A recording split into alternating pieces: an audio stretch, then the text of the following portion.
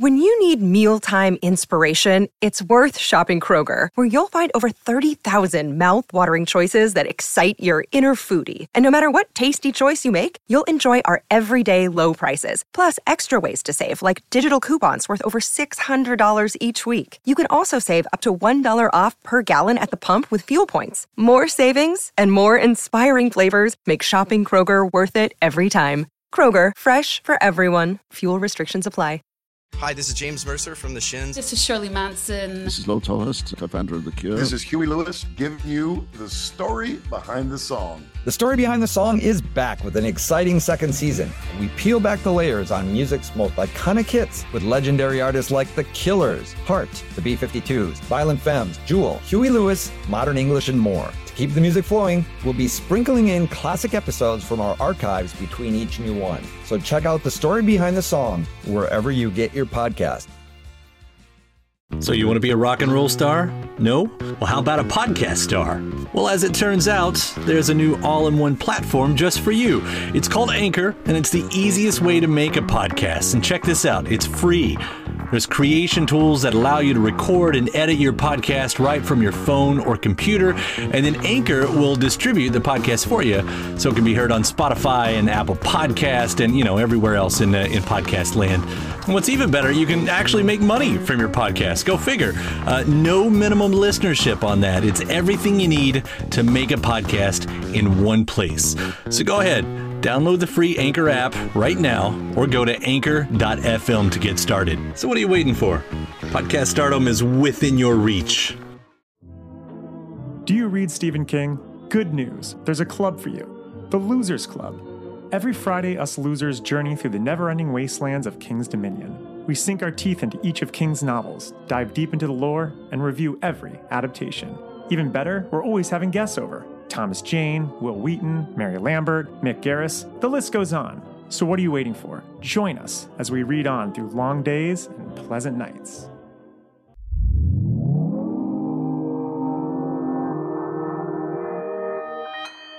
Consequence Podcast Network.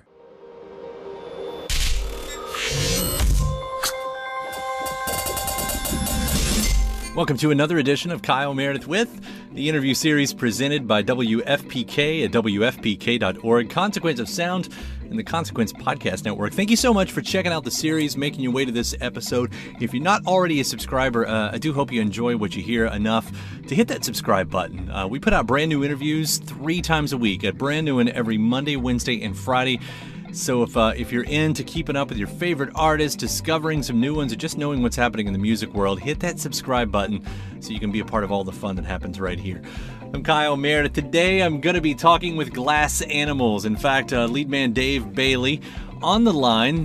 We recorded this actually over Zoom. There's a video version if you want to check it out on YouTube as well. But we're going to be talking about the brand new record, Dreamland. The big concepts and themes that Dave really enjoys getting into when he makes a record. And for this one, has a lot to do with leaning into his past, the pop culture and nostalgia, growing up in Texas, before, of course, moving to the UK later in life, as they are a UK-based band now. But we'll talk about how, at its core, it's an album about our relationships with other people and how they make us who we are. But with that and the nostalgia, we'll talk about the tourism of nostalgia. One of my favorite moments on this, he named a song after the cartoon Space Ghost, Coast to Coast. One of my all-time favorites.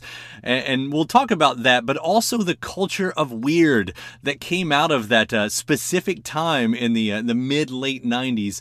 A culture of weird that really went on to influence pop culture and animation specifically throughout time and into now. There's also a bit about all of the records that meant the most to him growing up and how they're all a part of this album, not just in the inspiration of the songs and the lyrics, but actually, specifically the instruments he chose to use to record the music. We talk about this mind-bending thing of creating the overture first, using an alter ego that he calls Wavy Davy, and other songwriting tools like imagining that you're writing for other specific artists. And he'll tell us about some ideas of future concept possibilities, one involving maybe a space EP. And then there's the merchandise. With the lockdown and the quarantine, Glass Animals have been having a lot of fun getting creative with merchandise that goes everything from sneakers to Pez dispensers and candles and so much more. So let's get into this, talking about this record called Dreamland. It's Kyle Meredith with Glass Animals. Hey. Man, I'm really enjoying Dreamland. I'm loving what you're doing here. Oh, that's great news. Yeah. I mean, you do something really interesting every single record. There's always seems to be a grand concept in some sort of way, at least on this one and the last one too. I wrote down a line here, and I want to see how close I am, because I wrote down it seems to be an album about who we are, who we're not, and how it relates to our relationships. How close is that? I think that's pretty spot on, actually. I mean, it's quite personal, and it's definitely that about like myself, but I hope that other people can see themselves in it and relate to those things. I don't think any of the situations I talk about are particularly unique or anything. Everyone knows people like the people I'm talking about in the album, and pretty self-critical in there. But yeah, hopefully it allows people to do all that to themselves and, I don't know, think about themselves a bit. Well, that's the thing I get, because on so many of these songs, it's not like you're ever apologizing for who you are, but it's almost like, you know, the points in your life where you're not comfortable exactly with who you are. And it's almost like, it seems to me like some of these moments are like a pep talk of saying, you know, just do you, you know, be you, which I think is an important message. Yeah, maybe it's a kind of acceptance. I don't know. I'm trying to basically appreciate that out of a lot of those like chaotic and really confusing moments comes generally the most exciting stuff in your life. Like the big things tend to happen then. Big changes. Like you realize something, and that's what makes you who you are, and can't always change that. Well, it makes for, you know, an interesting multi-layer kind of listen, as I was saying. And for anyone who doesn't know, I don't know how I went in at this point about this, what's going on in this record, but as a bit of your bio goes, you grew up in Texas, you moved later on over to the UK, but this record hits a lot about that moment in your youth. And, you know, I'm not quite sure your age, so I'm 38, so a lot of what you're talking about here is also my youth, you know, in a lot of the nostalgia. Especially what's happening in here, and that's what I mean. You've painted this like a nostalgic memoir of your life. Why did you choose to go that route? It just happened, really. Like our drummer had a really terrible accident. Like my best friend Joe, he was in a terrible accident, and we didn't know if he'd survive. We didn't know if he'd make any sort of recovery at all. And I went immediately as soon as I heard that it happened. I went to see him in the hospital, and I was just in the hospital, sitting in the waiting room for weeks, waiting for news. And I think in those situations, it's kind of like lockdown. Mm-hmm. Like the future looks terrible. We had to cancel everything, and all the shows, all the recording stuff that we had. Just the future looked really dark and unknown in the same way that it sort of does now in this COVID pandemic era. And I think in those situations, your mind just kind of naturally goes back into the past. You're not out creating new memories because we're all locked down. The future looks shit. So you lean back into the past and you like relive those old experiences. And that is kind of what makes you feel human, I guess. Mm. I don't know. I feel like we need to experience something to be human. And also people have like crazy dreams because of that, I think. Your mind just wanders through the past and like recreates it in your head. And it was just all that nostalgic stuff, memories and things, that's what was coming into my head when that happened. And so when it came time to write a record, it was just there. It's interesting because another one of the things that you've said about this, a line that I really caught on to, is you called it the tourism of nostalgia. And I've never really thought of it like that. Like I've struggled less this time. Like there was a point in my life where I tried to reject nostalgia so hard. Like I wouldn't, listen to the old stuff. I wouldn't let myself watch the old movies or just go that direction, even though it was comfortable. But once you do, you really do become a tourist there. I mean, there's a detachment to it. So I was going to ask, like, in regards to you, like, what did you have in mind when you called it the tourism of nostalgia? It was exactly that feeling. I feel like when you go back and look at those memories, you're definitely not seeing them in the same way. You feel like voyeuristic almost. You feel really distant from that person in those memories a lot of the time. Like I don't know. There are a lot of things that I like look back and I was like, whoa, I did that. I was an asshole, like an idiot. I'm so not that person anymore. And thank God. And yeah, you just feel really distant from a lot of those memories. You feel like you've come a long way, and that Mulholland Drive. That's what I talked about Mulholland Drive in the first song. It nods to that movie, and it's that feeling that movie gives you. Yeah, exactly. You nailed it. And of course, another one of your songs. I mean, you've called it straight out "Space Ghost Coast to Coast." Yeah. So this is one of my all-time favorites, and I was so happy because you don't find a lot of people who did. I mean, Space Ghost got a lot of fans, don't get me wrong, but it's not like it was the most it wasn't like to the Ren and Stimpy level of that type of, animation and cartoon or whatever. But there's something that I go back and that how weird it was and how it captured something in a moment in time that seemed to transport, like people grabbed onto that weird and ran with it wholeheartedly. There was that whole like Adult Swim era. There was what, like C-Lab, right? 2021 or something. Right. Is that what it was called? It was meant to be set in the future, but that's now, which I find quite funny. Yeah, it was just all that Adult Swim stuff, and I do think it's sort of bred this more popular style of cartoon and TV now in like Adventure Time and Rick and Morty and that kind of stuff as well. But yeah, it was pretty niche at the time. It was just like me and my mate. We also were too young to really understand anything that was on Adult Swim. We just thought it was kind of jokes, and we're discovering what teenagers discover. I don't want to say anything illicit, but did you find that you gravitated towards the weirder side of things like that? Definitely. I think that came.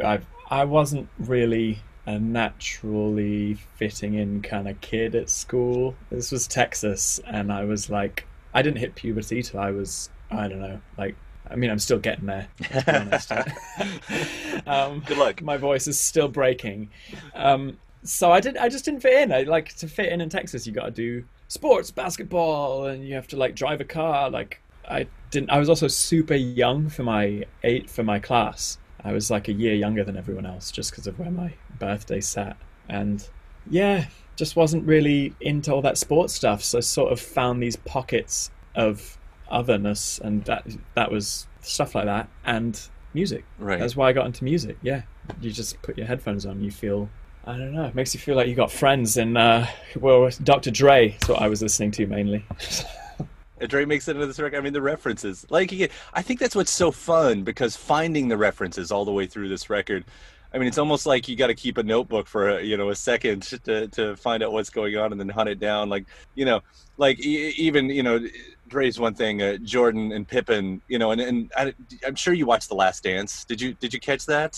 The documentary. I did. Yeah, I still haven't finished it. I got like maybe halfway through and then just ran out of time. I haven't had time to keep up, but I am so, as soon as like Christmas holidays come, I'm gonna finish that one off. Because that's part of the fun thing about this, and I want to hit on that word again, nostalgia, because for one thing of being the tourism of a tourist, of having that detachment, but it's also this portal of time travel, and I think that's where the music plays the part for me. Like I've got a wall of cassettes behind me, and I'm pretty sure I could put on any one of these right now and put in my headphones, and I'm going to be there. I'm going to be in that year, in that moment, living that. And as a musician, how do you make that happen for you as well? I get transported really quickly by music. That's kind of part of the reason I love it. It's like that's one of the magical things about it. But with respect to this record, I guess I was just trying to go through and really think about what that backbone stuff was, what those backbone records were to my life that like I haven't left behind. I still listen to like every cup. I listen to the Beach Boys pretty much every day, and that kind of built the foundation of the sounds of the record, and that's all really transportational for me. So I went out and got all the instruments that the Beach Boys would have used. I've got more here. I've got like this is actually a Beatles one, an old Beatles bass, and I've got like racks of old stuff over here and some old I can take you on a small tour. There's like Mellotron, classic Beatles, Beach Boys stuff, and then some like samplers that some of the new hip hop guys would have used. That's the backbone for me, is like Beatles, Beach Boys, Nina Simone, Dr. Dre and Timbaland, and the Neptunes. So I went out and just got all that stuff as close as I could to that kind of stuff that makes those sounds, and I was resampling all the Beatles and Beach Boys stuff through those new hip hop newer hip hop pieces of equipment, and then re-recording that back through all these old preamps and things that the Beatles and the Beach Boys would have used, and kind of Motowny sounding stuff too. And then through that, just kind of had this bed of nostalgic sounds. So that formed the backbone. And then when I was writing a song about a certain era, I would go and just think about what I was listening to in that era, and I'd try to pull some of that in. So you can hear also, I think you can hear like the Strokes. I think you can hear a bit of Radiohead. You can hear pretty much without Talking Heads in there for sure. Yeah. But at the same time, like it doesn't sound like a throwback record in that way. I mean, there's, having all those sounds, and again, a very fun thing to listen for.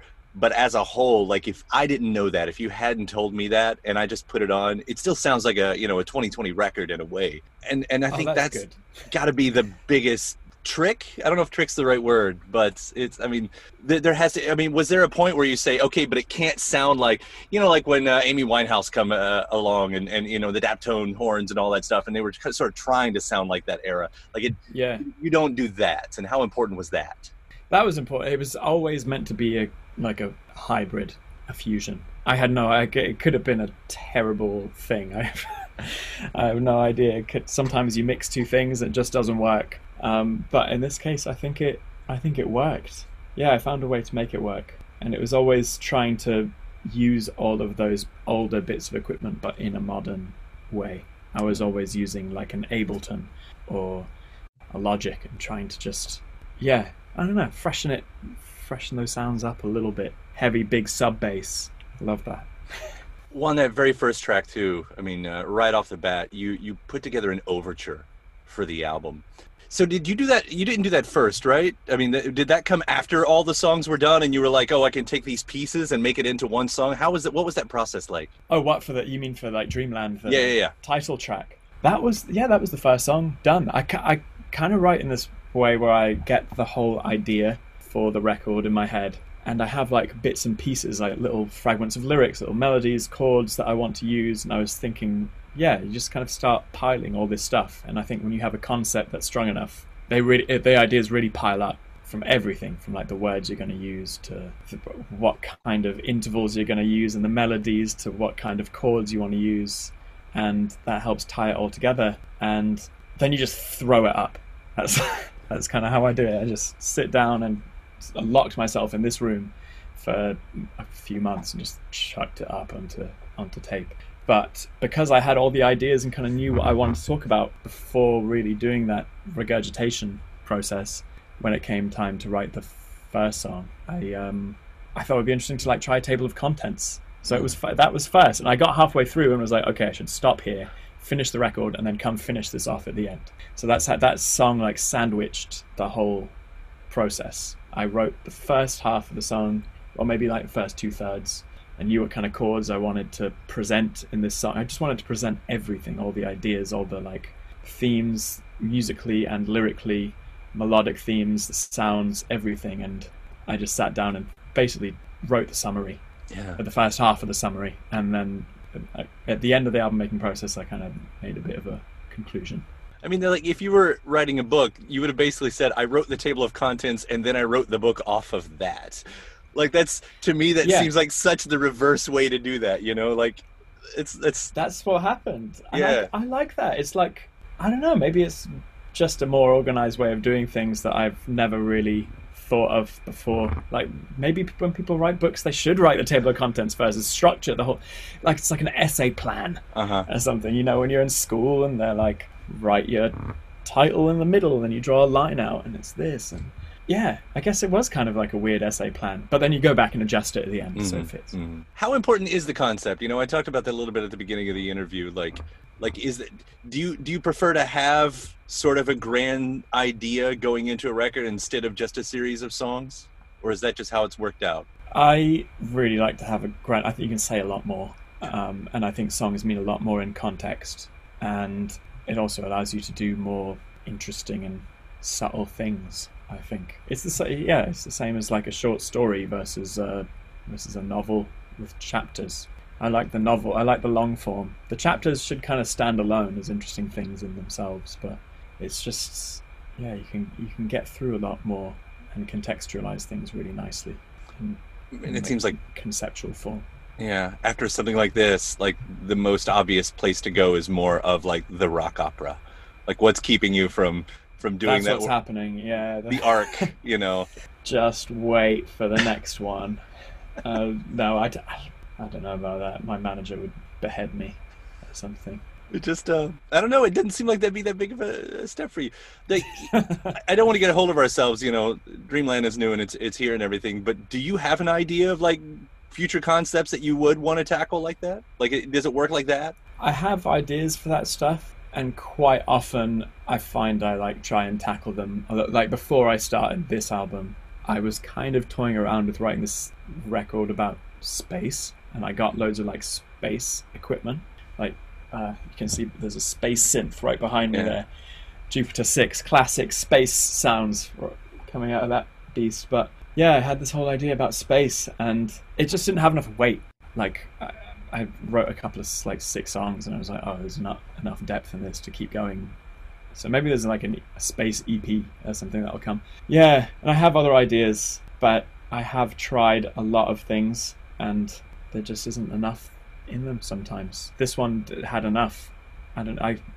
Nostalgia and memory definitely had a lot in it. The space thing's been interesting because I've noticed that is in the artistic zeitgeist.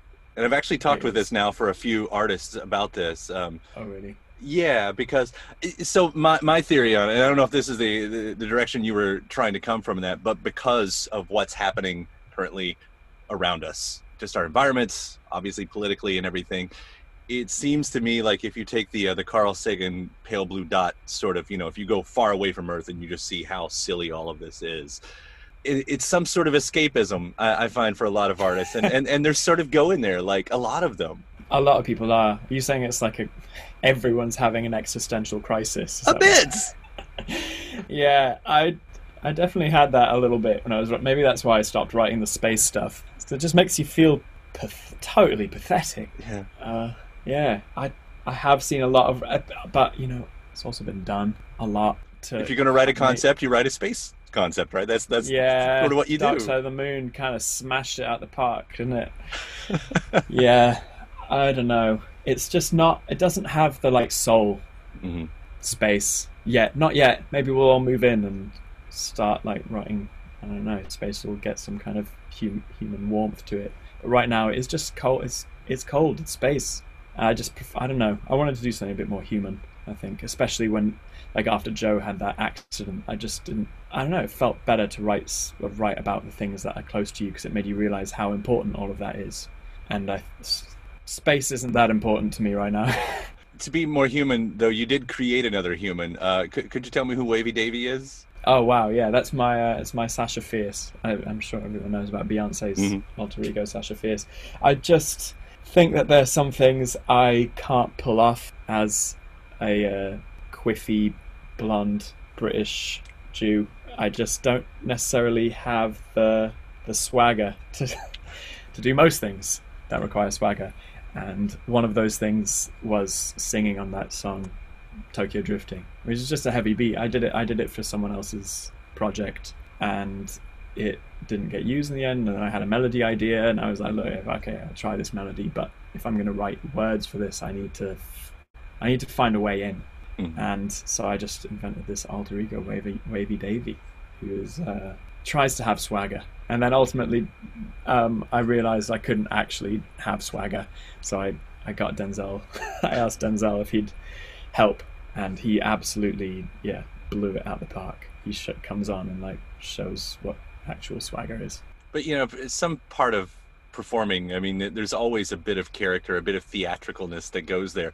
Like the idea of a musician using an alter ego, I think that's something that more artists could benefit from. And that's not a criticism of anyone, you know, it's just one of those things. Like, it seems like that opens a door for you to be able, for any artist to be able to get out of a comfort zone, to write past their natural parameters or something like that.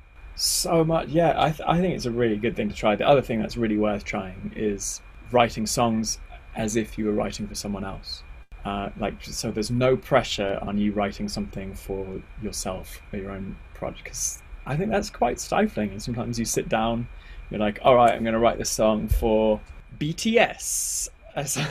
Something like totally, just choose something totally other world. And it's quite freeing because you just have no restraints. I don't know, it stops you putting up these boundaries like, oh, I wouldn't do that for myself. And you stop saying those kind of things. Like, I'm uncomfortable with this. You just lose all that inhibition. And it is a really nice tool. I've been doing that a lot. And actually, that was kind of initiated by writing for other people and doing some other writing projects anyway. And you just start to realize that's a really cool tool. Are you still writing for other people during all of this? I mean, it seems like that would be an easy sort of career thing to do at this moment. Yeah, the album's kept us so busy, much busier than I thought. I thought we were going to like release the record and then it was just going to be like, okay, what's next? Write another one? I don't know. But it's kept us so busy. There's so much stuff happening, and we're actually finding like these new ways to replace touring, because touring was that ultimate way to go show people the record and hang out with people, and we're just finding new ways of doing that, and that is really fun, but it does take up time. So just finding new ways to use the internet, and I'm really enjoying that. But yeah, writing for other people, everyone is sitting at home and is ready to go. So there's a lot of collaborative stuff going in the Instagram DMs. It's all flooding in. All sorts of stuff I never would have thought. And some of it's music, some of it is like candles. So someone got in touch about making a candle, so we do a Dreamland candle. This is the latest. This is a Pez dispenser with my head on top. Pez collab. I don't know what's going on. Like, everyone wants. We made some shoes with the brand who reached out the other day. They're here. I have like 100 of these, so they're all. That's awesome. Yeah, I like. It's not just music, but loads of collaborative stuff is happening. A lot of music too. Where you become the big entrepreneur. Here. Yeah, this is. Well, it's fun. I don't know, and it all gives. We're trying to do stuff that like gives context to the music, and Pez is super nostalgic, and I think fits in well in these types of shoes as well. Like that's why I grew up wearing Converse and stuff like that. So. I'll wrap up here. There was one part I meant to ask, though, about that nostalgic, and I didn't know if it had anything to do with it, but Little Nemo in Dreamland was one of my all-time favorite NES games. It's a comic that goes back to the early 1900s. Were you aware of that at all, of Little Nemo in Dreamland? No, what is that? Yeah, look it up. I'm going to write this down. Yeah. But what is it? Nothing to do with Finding Nemo? No. Little Nemo started as a comic strip in the early 1900s. It was one of the first colorized comic strips. And it's sort of stayed under the mainstream radar, but in the late 80s, early 90s, NES, for some reason, picked it up and made this just beautiful game out of it that still, stands the test of time today. It's a fun one. I'm going to check that out because... And totally, it totally fits in. I have all the old gaming systems, too. I actually used, had some, I don't know, I tried to, recreate the sounds of a lot of those systems for the record. You can hear little sound effects and things like that. Yeah, check that out sometime. David, it was great talking to you. Yeah, it was so great talking to you about this. Congratulations on this record. It's such a fun listen to do, to get into what you're doing here. I'm so glad you like it. Thanks for having me on the show. It's been fun. Thanks, Kyle. Bye. Now, the last time Dave and I caught up was all the way back in 2015. It had been a while. In fact, this was during their debut album, Zaba. We talked about that, and hip-hop, sexy beats, the hidden meanings within their lyrics. So I'm going to include that here as part 2, Kyle Meredith with Glass Animals. Hey, how you doing, sir? Really good. How are you? I'm great, and it's a pleasure to have you. This record, I feel like, has come out of nowhere for a lot of us. Zaba is out, which, I don't know, feels like... Again, out of nowhere, but you guys have been working on it for a few years now with a couple EPs and everything. Does it? Yeah. But from start to here, has it felt like just one big rush, or have you had time to go, all right, we're taking this on our own time? I mean, initially we were like that. We didn't want to rush actually making the record, so we did release those EPs, which were, we were experimenting with how to use all this equipment and stuff that we'd never seen before in the studios. And since the album's come out, it's been a roller coaster. Yeah, I haven't sat down. I guess it's the whole thing about there wasn't a lot of history for you guys before you were signed and you were working on everything and the press started to happen. A lot of bands have to put in the years of the grueling road work, the dues and all of that, but it looks like you guys kind of got lucky on that, We got a bit That's lucky. the perception anyway. Yeah, right. There's a huge element of luck in, in being in a band in general, and we did get lucky. But we do work really hard as well. Oh, no doubt. And like I said, it shows on the record, which is fantastic. It's got, I guess it's sounds that we're familiar with, but it doesn't sound like anything else going on right now, which is awesome. Oh, that's good. Yeah, I guess, yeah. No, which is great. There's kind of a story about you guys, though, that you didn't mean to be in a band. Like, from what I read, there was never this thing where, from early childhood, you're like, I want to be a great rock star. Yeah. I mean, it was always seen as an impossible dream for us. Or we went to, we grew up together, me and the other guys in the band, and we spent years going to see our favourite bands together and talking about new music, and we obviously all thought it would be great to be a rock star, but we were brought up in families that told us it was just an impossible dream, never be able to touch it. It's for idiots. So which is something that kind of stokes the fire, once you get going, like, we'll show you. A little bit. I don't know. I'm still trying to convince my mum that it's a good career choice. Yeah. So when you finally decided, okay, so we're going to be a band and everything, and I won't say you got started late in the game, but the way it happens again, the way it looks and everything, which is kind of a fun story.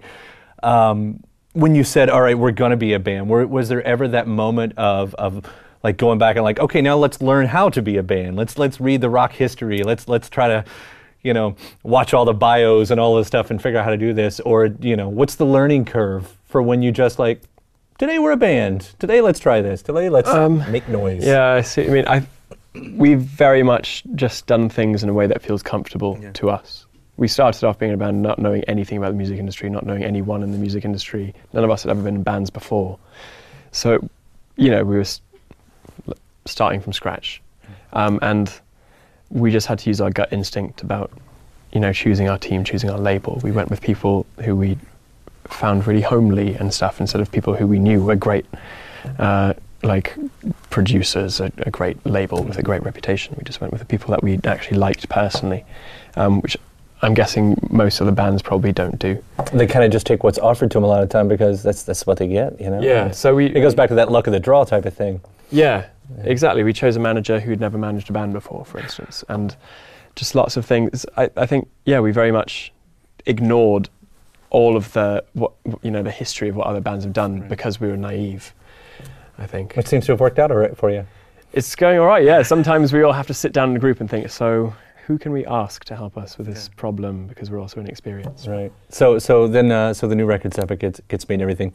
What is interesting about this record is it, on paper, it shouldn't, like, I'm in a radio world. I come from the radio world. This shouldn't be a radio record. Yet you have this song, Gooey, that works really well, and a few other tracks on it, Pools, works really great on the radio. For you guys, and I'm going to do these kids these days type of a question here, but is that even on your radar, that you say, oh, we have to make something that's going to be pushed, that's got to be accessible for masses, like for a radio song or a single or something like that? Is that or are you, it's like you guys do great on Hype Machine and these other barometers, I guess, at this point. It was absolutely not on our minds when we were making the record, any of the songs. We wanted to make an album that we found interesting and we really liked. If we were going to have to play it every day at live shows, we'd have to like it, and we didn't want to make any compromises or sacrifices to anyone, even be it someone at the label who was saying, put in 3 choruses for the beginning of the song and another chorus at the end and then another chorus. And just we didn't want to do anything that we didn't really want to do. Yet it's still catchy in its own way. Maybe, that's good. I think that's just maybe an artifact of how I listen to music. I like music that is catchy. I think everyone probably does. Sure, to a point. But I also like music that's really weird. But I find, I don't really understand why people find certain things catchy. You can play a riff on one instrument and it sounds like rubbish. And you can play a riff on another instrument and it's like an earworm. It just spins around your head all day. And I have no idea why that happens. But when you find something that works and that is catchy, you have to play with it, you have to use it. Sure. So maybe that's kind of been brought into the music. It's dangerous thinking too much about that, because then you get into the math of it, the science and the math. Like, what is the exact formula that makes a brain hear that? No, and that destroys music. You can't overthink it. It all has to be kind of gut instinct. Yeah. Were you all aware of the sex appeal of this record while you were making it? Because these are sexy songs. Are they? Like babies will be made to this record, I am sure of it. I've always found that pretty interesting. Yeah. I definitely didn't set out to write sexy baby-making music. I mean, I was listening to some sexy albums while I was making the record, like D'Angelo, Voodoo, I think. Great sexy record. Sexy record. How's it more babies weren't named right after him? You know? Yeah, there should be a lot more D'Angelos in the world, shouldn't they? Maybe titles of the songs. Probably my first son or daughter, even. I don't mind. But yeah, I think that must have crept in accidentally. There was definitely no conscious sexiness going on. Yeah. The nice contrast to that type of mood, though, is when you start to look into these lyrics, which I know there's a lot of spotlight on your lyrics, and I've read from various things of writing from a character's point of view and taking these from certain books that you were reading. But when you come and you have that line, my little Pooh Bear and everything, you're like, does he talk like this? Is this how they talk in the van? Not so much. I think I probably do use really weird analogies quite a lot. Yeah. But when you're writing lyrics, you're essentially writing a poem, and the other thing about writing lyrics is that you have a certain amount of time to write. You can't write a kind of 18-minute song. Oh, you could, but if you were Dylan, I don't have the attention span, right, basically. Right. So you have a certain number of words to play with, and you have to somehow get your story across in a limited number of words. So I end up using lots of strange analogies, and Pooh Bear is just one way of.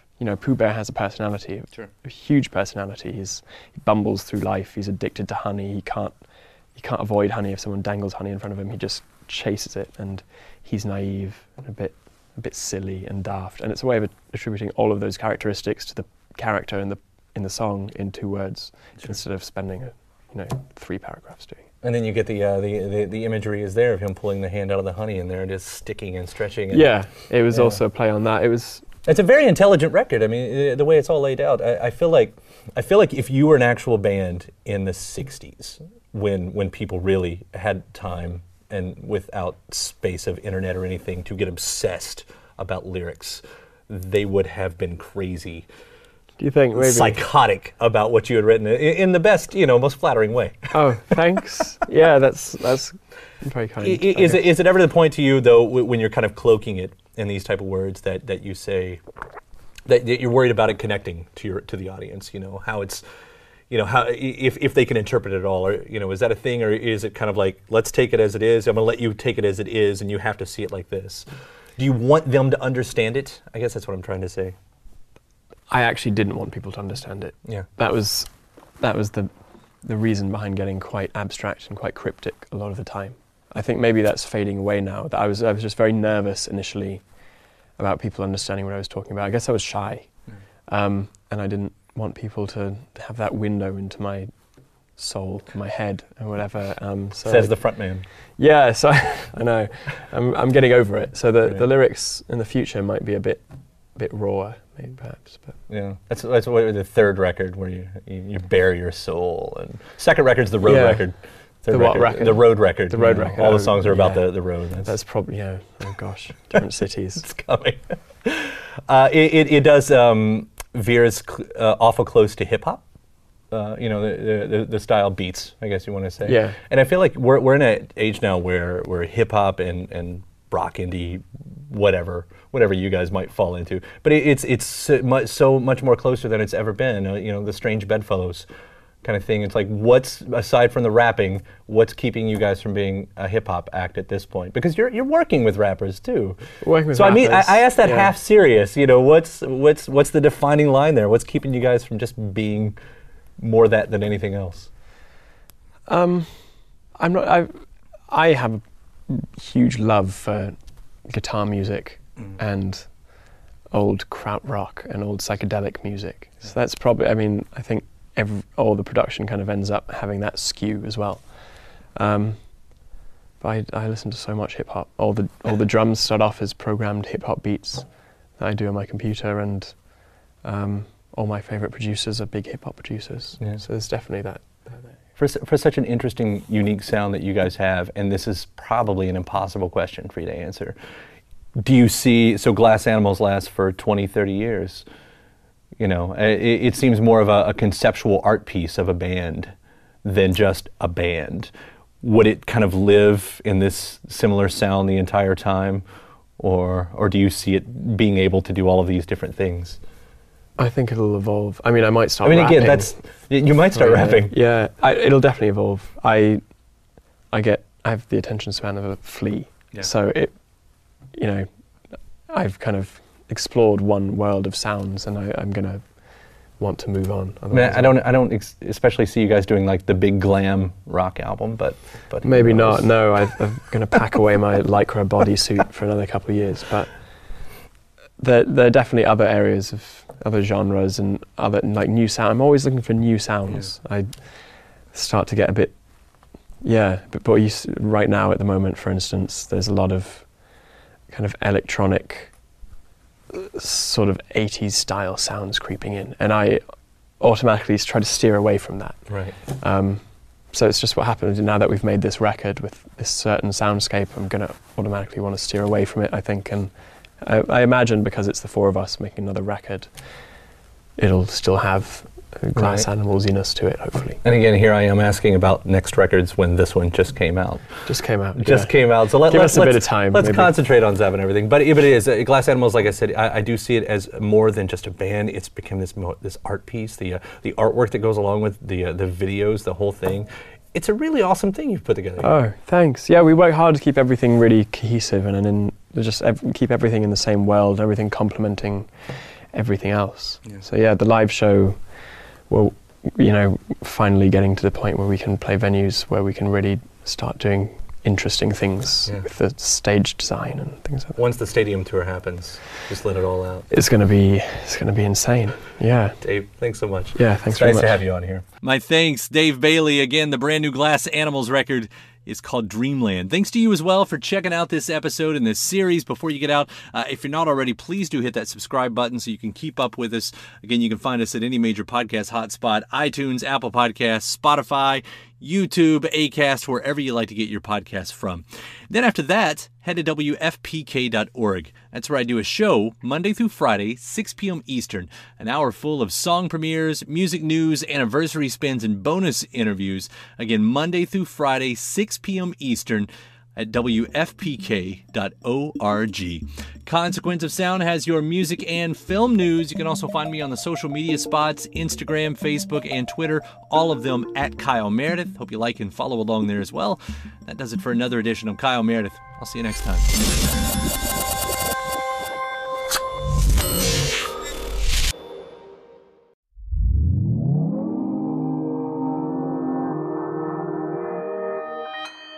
Consequence Podcast Network. It's easy to hear your favorite artist on WFPK from wherever you are. Listen on your smart speaker, live stream from our website at WFPK.org, from Louisville Public Media. When you need mealtime inspiration, it's worth shopping Kroger, where you'll find over 30,000 mouth-watering choices that excite your inner foodie. And no matter what tasty choice you make, you'll enjoy our everyday low prices, plus extra ways to save, like digital coupons worth over $600 each week. You can also save up to $1 off per gallon at the pump with fuel points. More savings and more inspiring flavors make shopping Kroger worth it every time. Kroger, fresh for everyone. Fuel restrictions apply. When you need mealtime inspiration, it's worth shopping Kroger, where you'll find over 30,000 mouth-watering choices that excite your inner foodie. And no matter what tasty choice you make, you'll enjoy our everyday low prices, plus extra ways to save, like digital coupons worth over $600 each week. You can also save up to $1 off per gallon at the pump with fuel points. More savings and more inspiring flavors make shopping Kroger worth it every time. Kroger, fresh for everyone. Fuel restrictions apply.